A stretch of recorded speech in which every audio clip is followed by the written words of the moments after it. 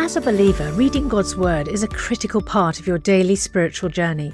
And because it's so important, we've created a unique new resource to help you immerse yourself in biblical truth and open your eyes to all God's Word has for you. It's a free PDF download called The Word 1-to-1 that takes you on a guided journey through John chapter 1. With biblical text and short commentary, each page provides insights that will strengthen your faith in an easy-to-read guided format. There's truly no other resource like this. Download your free PDF copy today at premierinsight.org/resources. That's premierinsight.org/resources.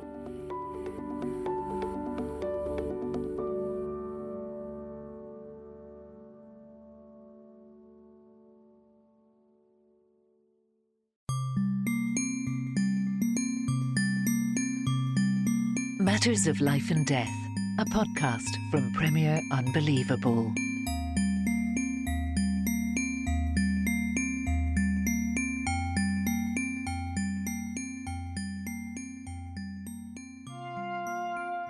Well, hello and welcome to Matters of Life and Death. As always, I'm Tim White and I'm joined by my dad, John White. Hi, Dad. Hi, Tim. Good to be here. So, this week we are tackling the controversial and confusing topic of surveillance capitalism. That's a phrase some of our listeners might have heard before. Some of them will have never heard it before. And I suspect most of them might not be entirely clear on what it means. Before we get started on this roller coaster, do you want to try and give us a kind of pithy one-sentence definition of what on earth we're talking about when we talk about surveillance capitalism? Well, I'll try. I mean, it is one of those extraordinarily complex and often confusing ideas. But I think at the heart of it is it's a really good name because it's those two things. It's surveillance. It's a new kind of a new way of making money, which is all about the surveillance of billions of pieces of data, if not trillions of pieces of data, about billions of human beings, and then basically using that both to predict how people are going to behave and to manipulate how they're going to behave, to actually change how they're going to behave. And it's all about making money. And it's basically a small number of people making obscene amounts of money from this technology. I mean, Google was the font of this, started it all. And I think you had some figures about how much they'd made, didn't you, from advertising? Yes, it's astonishing. I was just reading something before. In 2020, I'm sure it's grew even more since then, particularly with the pandemic. Google, which we think of as a company which is fundamentally about, it's a search engine and it's an email provider, and they make kind of software that you might use on your work computer or, a calendar app on your phone. But what they really are, they're an advertising company. In 2020, Google made $147 billion in advertising. $147 billion in advertising. And it's that money, adverts primarily placed into your search results, which funds all their other activity, which is why they make, phones and smart doorbells and, maybe one day driverless cars. It's all a result of them being effectively an enormous money-making machine just by selling adverts online. And what's really interesting to me is that if you go back into the history of Google and of other Silicon Valley pioneers, they come out of a very different kind of mindset. I mean, it was very much the hippie era, and its consequences. And there was a great deal of sort of idealism about making a new world with technology, and it was going to be a new world where everything was going to be open, free, and there was this idea that we were going to remove all the shackles. We're going to make everything available. Everything's free. And it comes, as you say, it's this really fascinating kind of melange of that kind of idealistic kind of post 1960s hippie-ish counterculture, and then it gets somehow bolted onto what you might even call kind of hyper laissez-faire capitalism, unregulation. You can do whatever you want as long as it makes you a profit, and it kind of starts to merge into this almost this system with almost unintended consequences. When you look back at the start of Google, it's these two kind of long-haired, kind of slightly nerdy computer science engineers in the mid 1990s. You had this idea of a really clean, minimalist search engine, which would just give people the best results first. And I think their early slogan was, "Don't be evil," or something kind of charmingly naive and childish like that. And over time, they realized, well, we just put an advert right at the top of your search list.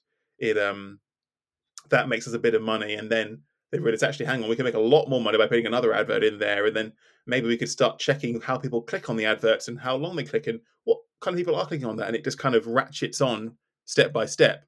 And now you see that Google today, one of the most profitable, powerful companies in the world. It's hard to kind of trace it back to those kind of utopian underpinnings. Yeah, it is, and it's interesting reading those about the early years. The problem that everybody had was what they called monetization. How do I've got this wonderful technology, it's absolutely amazing, and we can give people really good search. Because before Google, search was very, very kludgy and often just very unhelpful, and so the technology, the way that Google worked, it was giving much better search results, but it was all costing money. You need massive computer servers to do this, and computer coders and all the rest. How on earth are we going to make money? How are we going to fund this? And it sounds like initially they were really very resistant to this advertising model, because they thought, once we're advertising, people won't trust us. People will think, oh, this is all, the search has been corrupted by money. But eventually they realised that the extraordinary earning potential, and the rest is history. And but it then feeds on itself, because as the venture capitalists come in and put large sums of money into Google, they are demanding massive returns, and so everything then becomes orientated towards increasing. And I think a vital factor of this was the discovery of how to manipulate people, how to hook them in, and how to manipulate their behavior. Yeah. I mean, people probably heard of the phrase, if it's free, you are the product. And that's really at the heart of how big tech, big data, surveillance capitalism works, which is that people are enticed in to use ostensibly free products, whether that's Google search or Instagram or a Facebook account. Because and then the question is, if it's free, how does Facebook, Google make money? And what people kind of maybe vaguely aware and aren't necessarily clear on is that they're monetized by the companies harvesting data on them and then selling it to advertisers, who then use that data to better target their adverts. So, to carry on using the Google example, Google at first probably just started selling, you would Google a lawnmower, and a lawnmower company out there would pay Google a certain amount of money to put links to their lawnmowers in the search results, which is, reasonable. You can assume that someone typing in lawnmower is looking for lawnmowers. But over time, Google starts to collect more and more data about you. It says, well, what kind of computer are you using to search lawnmower? What time of day is it? Whereabouts in the world are you? What have you searched just before? And what are you about to search just after? What did you do yesterday? And agglomerates this huge quantity of data that they can then make incredibly specific profiles. And then they go to the lawnmower company and say, would you like to sell your lawnmower adverts not just to anyone looking for lawnmowers, but to men in the UK between the ages of 28 and 35 who have earn at least £30,000 a year, and they can narrow it down to these incredibly thin salami slices of the population, and then find that is intensely more lucrative and profitable, both for them because they can sell the adverts for more, but also for the lawnmower companies who gets to put their product in the front of people, very specific slices of the population. It's not only that, but then the brilliance of Google was, not only have we got your search results, but we've got what you've been, we can see on Gmail, what you've been sending off emails about. And because you've been using Google Maps, we can see where you've been traveling and what you've done, and so on and so on. And we can aggregate all this data, which gives us, and if you've got an Android phone, well, actually Google did the operating system. So we've got taps into that, and we know what you're doing with your Android phone, and so on and so on. So it's an incredibly powerful, very sophisticated model, and incredibly successful. And of course, it's it is absolutely wonderful. What it has given us is mind blowing. The idea that all of this is apparently free, that we have this amazing technology and software. We can do a search about anything, which would previously, cost an enormous amount of money, and it's utterly free. I mean, when you were my age and you wanted to find something out, you had to go to a literal library and ask a human librarian, I want to find out what's the population of Azerbaijan. And they'll be like, "Oh yeah, let's go and dig out the latest version of the Encyclopedia Britannica." It's absolutely right. And I would spend a day. You would spend a day to go into the library, and I mean, you had to do most of the searching yourself. And I spent hours going along dusty shelves, trying to find a particular journal article or a newspaper article, with microfiche, a kind of miniaturized photography, or going through with scanners to try and find a newspaper article. And it took hours and hours. On the other hand, there was the amazing thrill when you actually find, I can't believe it. After 2 hours, I've found this amazing article and it's really wonderful. Whereas I just opened a new tab on my Google Chrome browser, typed in population Azerbaijan, and in 0.69 seconds, it came back to tell me it's 10.14 million people, which is quicker, faster, simpler, is not quite as romantic. No, that's absolutely right. But it has, on the surface of it, you're right, it's given us an incredible service. And I take it for granted because I've grown up with this. Google has been the kind of dominant search product for my entire life. It's just, it's almost second nature, and it's extension on my hand. It's now the phone in my pocket. If I ever have a factual question, I can think of it and just tap it in and get the answer. And many people will say, okay, they're harvesting my data, they're gathering all this information points about my life, but it's a pretty good deal because I get all this incredible products in reverse. My life has been immeasurably improved by free access to Google products. Why should we care about surveillance capitalism if that's the exchange? That seems like a pretty good deal. Well, it's basically about advertising, isn't it? Once you this is, of course, advertising predates massively all this. It goes back, to the 18th century, I should think, and so on. But it's, once you have an entire economy which is based on advertising, it really has unintended consequences, doesn't it? And I'd be really interested in your perspective as a journalist about how advertising and digital advertising has changed the nature of journalism. Yeah, it's something that I spend quite a lot of time thinking and reading about because, for obvious reasons. What is interesting is what I've kind of read and discovered is that historically the kind of news industry has actually always been funded by adverts. The very first, the mass market newspapers, which kind of arose in the later 1800s, they were sold deliberately quite cheap. So they were affordable to the kind of everyday working man, maybe a halfpenny or something to buy the paper. And that's where they built up huge circulations of maybe many millions of people each day were buying these papers. And then they would be crammed full of adverts. And it was those companies, your classic Victorian companies selling, Dr. So-and-so's magical elixir and whatever else that actually funded the vast number of journalists and printers and all that stuff to run it. And that model worked pretty well. It meant that, everyone got what they wanted. The news was very cheap and accessible, and it worked very well for about 100 years or so. And then the advent of digital advertising has had these vast unintended consequences. And at first, everyone moved onto the internet and just started giving away their news for free. All these broadsheet tabloid newspapers, the BBC, they all set up internet sites in the 90s and early noughties. And just because that was the ethic, like we said, of the internet at the time was, well, we wouldn't pay to use the internet. They were like, well, we'll just put our news on the internet for free. And at first, that was a kind of very niche thing. It didn't matter because they were still selling lots and lots of papers. But then over time, people stopped buying newspapers, in part because they could access the same content online for free. And the thought was, fine, well, we'll just start putting on online adverts on those news websites. But the distinction there is that because we can gather so much data, in the old days, you would say to an old firm, just give us X amount of money and we'll put a half-page advert on page 17 of the newspaper, and that'll cost this much. And they just had to hope that people flicking through would read their advert and a certain number of those people buying the paper would then go on to buy the product, and that's why advertising worked. But with the online, we can track exactly how many people have seen the advert, who is clicking on it, how successful it was in terms of generating revenue. And they quickly found out that most advertising doesn't really work very well.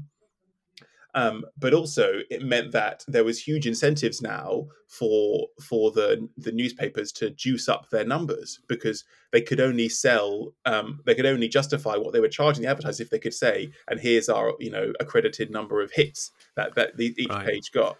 So there's this big pressure to increase your it's now an incredibly competitive game. We're all fighting for eyeballs, as they say, and for clicks. And so what's the implications of that? The implications for that is that it basically creates these kind of perverse incentives, whereas before you would say, I spend my money and my news resource, I tell my journalist to cover what I think is most newsworthy, because we're creating a single daily product. Whereas now we're really creating thousands of individual articles, which most people just click on and leave. They don't browse the whole website. So each article needs to be able to justify its existence. And what you find is that, deeply reported 3-month kind of investigative pieces of thousands of words don't get the same number of hits as something you can bang out in 10 minutes saying, what is this celebrity wearing today? Here's 14,000 pictures. And because you get more money depending on more hits, you're inevitably, the center of gravity of the paper is drawn, as much as the journalists individually might not like this, towards his ex-celebrity wearing not very many clothes, because that's incredibly cheap to produce and gets loads of hits and eyeballs, whereas you're sending your foreign correspondent to South Sudan to cover the civil war is incredibly expensive and doesn't give it more eyeballs. And that's why you get the kind of people trying to get their content to go viral. That's why you have newspapers being reduced to this kind of clickbait stuff where it's kind of tricking you with misleading headlines or pictures. Yeah, I mean, that was something which I found really quite shocking, going onto some of these websites. Several very well-known name newspaper websites. You go onto them, and you're just confronted with this amazing clickbait adverts. I mean, and you think the impression it's giving of something that is cheap, that is unreliable, that is just out to trap you. It is really, I'm amazed that papers will stand for that and see their image being trashed by this clickbait. Yeah. I mean, in many ways, I agree. It's really quite depressing to see, kind of, as you say, kind of news brands that ostensibly stood for kind of quality and they are, to this point, there are some papers which are basically unreadable because they have, add videos that slide in front of your eyes and will track you as you scroll down the screen. And there's this arms race, because we quickly discovered just putting static banner ads at the top, people just glaze over them. So the price of those plummeted because they weren't working. So then we started having videos, and then the browser started cancelling auto-playing videos. And there's this kind of arms race where each side, the advertisers and the consumer, is trying to avoid, and then the adverts get more and more intrusive. And ultimately, the other angle of this is that particularly when it comes to local news, local papers obviously relied on local businesses to advertise in them.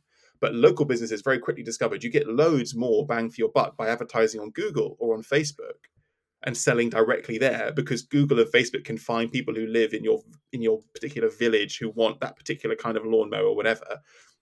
And so all the advertising revenue moved away from local newspapers to Google and to Facebook, and basically eviscerated the business model of local news. And so it's slightly been hidden because, the national papers that we all understand, your big name newspapers are still going strong online. But across the Western world, particularly in the UK and the US, there's been an absolute devastation.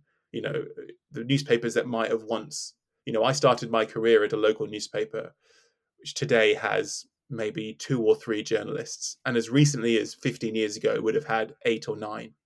So we're talking 75% loss in, and they're trying to produce the same number of pages, if not more, while also running a website, while also running a social media channels. They're doing 10 times the work with 20% of the resources, but it produces a worse product. And you get stuck in this death spiral because people are like, why would I buy this local rag, which is full of clickbait and viral nonsense that they've scraped off the internet, doesn't even cover our local news anymore. And then it gets you just stuck in a cycle where, fewer people read it. There's even less revenue from advertising, and it becomes a death spiral. And so journalism sounds like almost a doomed profession. Well, certainly local journalism. I mean, do you feel that? Do you feel? I think journalism. Yes, I think local journalism is largely a doomed profession. I don't think it will cease to exist entirely, but I think the local journalism that you grew up with, where every town had a local newspaper, maybe two, that was staffed by professional trained journalists who would, go to your council meetings and go to the courts and follow up on what's going on in local businesses and write about that. That won't really exist in any meaningful sense, certainly in the next 20 years.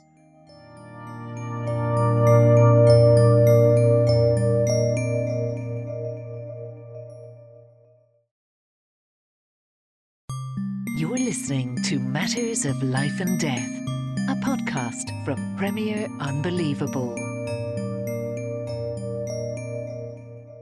So again, it's interesting, isn't it? It's unintended consequences, something that starts off just aiming to make profit for Google and for these other internet providers, has all kinds of devastation. I mean, you could tell a similar story about bookstores, couldn't you? And there are many other areas of retail that have just been completely devastated by this unanticipated consequences. I think one of the things I'm really worried about is this addictive ability. And I'm really interested in the science of this, because it's not an accident that smartphones are incredibly addictive. I mean, you try and remove a smartphone from a 15-year-old, and younger people find it simply inconceivable not to be living with their smartphone, and I think we all do. I mean, it is a very, very sticky product, is what they call it, and none of this is by accident. This is this is by engineering. And it's interesting because a lot of this goes back to very early work, which I learned when I was studying psychology as part of my medical training way back in the 1970s. And at the time, there was a lot of interest, and I read all these papers about what was called behaviorism, animal behaviorism. And in particular, there was a guy called B.F. Skinner, who was the leading proponent. And it was Skinner who had worked out ways of conditioning pigeons and rats in boxes to press buttons. And there was a whole science of behavior modification. And one of the experiments I remember is that what you do is you put a pigeon in a box, and there happens to be a lever situated in the box. And every time the lever is pressed, it produces a little food pellet. And the pigeon just goes around randomly fluttering and exploring and trying to escape. And then by accident, it touches this lever, and then a pellet appears. And then what Skinner did was he plotted how the frequency, and initially it only happened occasionally, and then gradually the pigeon works out that by pecking on this particular area, he can make the food pellets bit. And then Skinner did all kinds of different experiments to see whether he could, whether it mattered the shape of the target, if it was a different target quite separate from where the pellet appeared. But one of the things that he discovered was that if every time the pigeon pecked on the pellet, pecked on the target, the pellet appeared, the pecking rose to a peak, a maximum, and then quite rapidly fell down. The pigeon got bored. But if he put in a variable so that most of the time when the pigeon pecked on the pellet, nothing appeared on the target, but just occasionally one at random appeared, what he discovered was that the pigeons kept on pecking and pecking and pecking and pecking. And sometimes I think they would almost exhaust themselves in simply just pecking on the pellet. And this kind of science has been incorporated into the design of the internet, and in particular into smartphones, ways of getting us to press on particular on apps and on and so on. And it is extraordinary to think this quite sophisticated science, but it's all hidden, it's all covert, and that's what really concerns me. It's almost like heroin. We've worked out a way of trapping people and getting them into this addictive cycle. One of the fascinating ideas is that part of the way this works is through notifications. And so what everybody tries to get us to switch on notifications. At the moment, I have notifications switched off, and the number of times that all the apps tell me, just switch on notifications. You appear to have notifications switched off. Just press here. And of course, the reason for that is that every time that little ping goes or that little vibration, it is a cue, a trigger for us to go and check. Oh, what was that? I wonder who's Facebooked me. I wonder I wonder what that news item is, and so on. And but their goal is to get what they call internal triggers. So those are external triggers, the notification is, but the goal is to get us at the internal triggers. And the internal trigger is, you know what? I haven't checked my WhatsApp for at least an hour. I really need to go and check it. And so we are prompting ourselves, we are triggering ourselves. I need to go and check that website. I need to go and do that. It's brilliant. It is brilliant. Well, it's kind of sinisterly brilliant. And it really, because what it very specifically does is it targets our emotions and our cognitive biases and our insecurities and our anxieties. You see this very clearly in social media platforms, particularly ones like Instagram, based around visual elements, where the whole app is geared towards you snapping a picture, taking a picture of something and putting it on there for your followers, your friends to see. And then the whole point is that what everyone does in response is they click like or they comment. You get a notification and it goes bing. Someone has paid you attention. Someone has complimented you. Someone has said, great picture, or like that, or, and that gives you a little shot of dopamine, and then it feeds, and then you go away. And then after an hour, you're like, I wonder if anyone else has liked that. And it just scratches that little itch that we all have inside ourselves, which is a desire to be loved, a desire to be noticed, a desire to be valued and wanted. And then you're like, well, I posted that last picture a couple of hours ago and there was a stream of likes, but now it's kind of fizzled out. People have swiped down. I probably should post something else.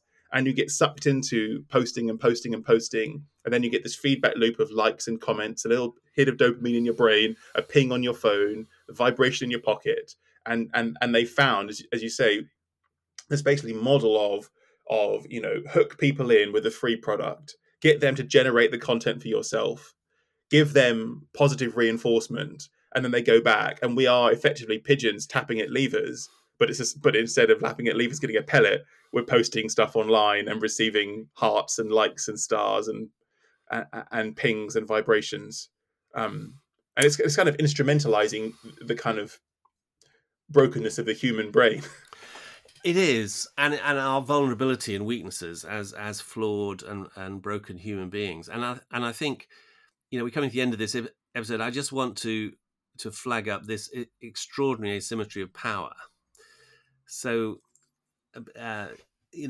we've talked about the self-feeding way that this works in these big silicon companies before, but because they're making so much money, they're able to buy up the best talent, the best coders, the best equipment, the best computers, the best ideas, and also they pay enormous lobbying. I mean, Google and the Silicon Valley companies apparently have the biggest lobbying budgets in Washington, and they are constantly lobbying politicians to try and protect their own interests.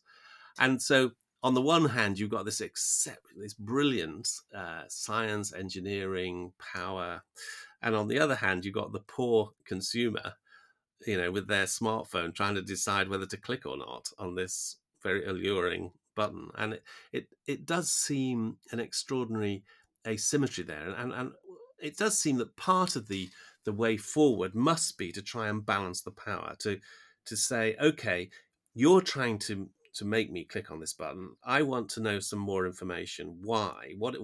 How are you doing this? And what's behind it? And is this actually something that's going to be for my good?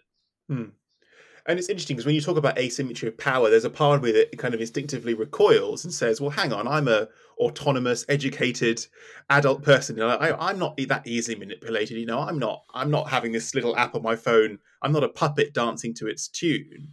But then you start to read about, the social media companies have done quite a lot of research into how they can manipulate behavior through their apps and their device and their products. And it is terrifying how effective. Facebook did one about voter turnout a few years ago, where in certain parts of the state, so there was an election season, and they experimented with giving different people in different towns different notifications about go and vote, don't go and vote, what size was the picture, what voting, how would they promote kind of political content in their feed.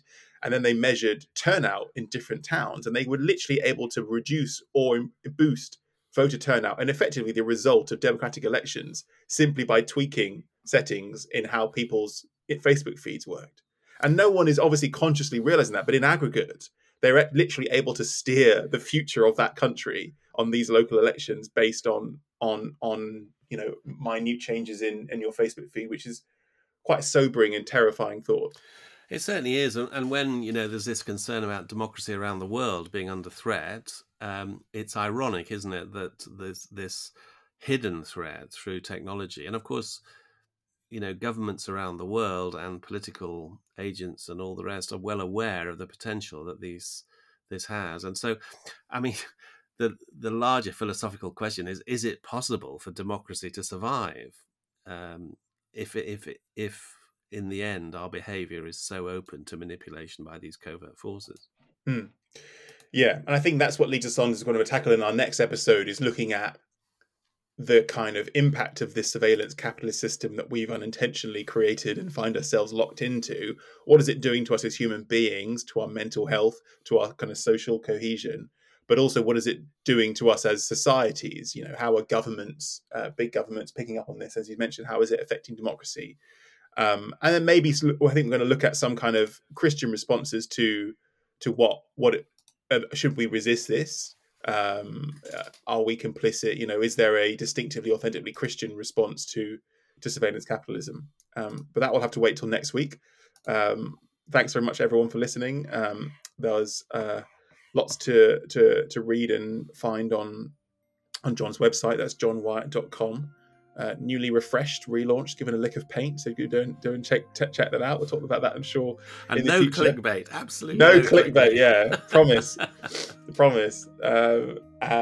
Otherwise, you can always get in touch with us by emailing molad, MOLAD, @premier.org.uk. And we'll speak to you again next Wednesday. Bye-bye.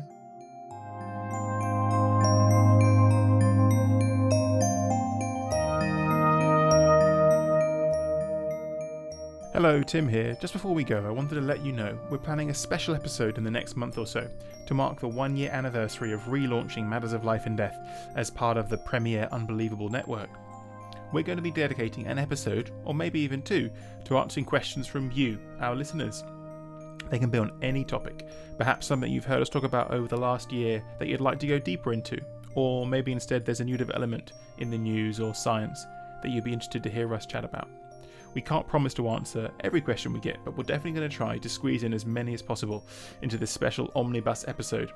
Nothing's out of bounds, so do get in touch now by emailing molad, MOLAD, @premier.org.uk. Thanks very much.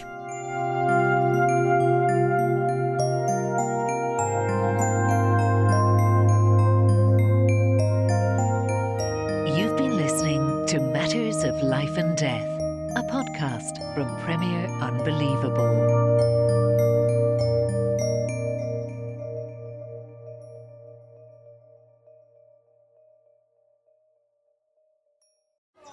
Welcome to Capernwray Hall, nestled in the beautiful landscapes between England's national parks. As a Bible school, we offer short-term courses aimed at fostering your spiritual growth and living in a community. Our historic manor house has something for everyone. You can enjoy indoor and outdoor adventures, connect with students from around the world, and learn how to deepen your relationship with Jesus Christ. Search Capernwray England for more information.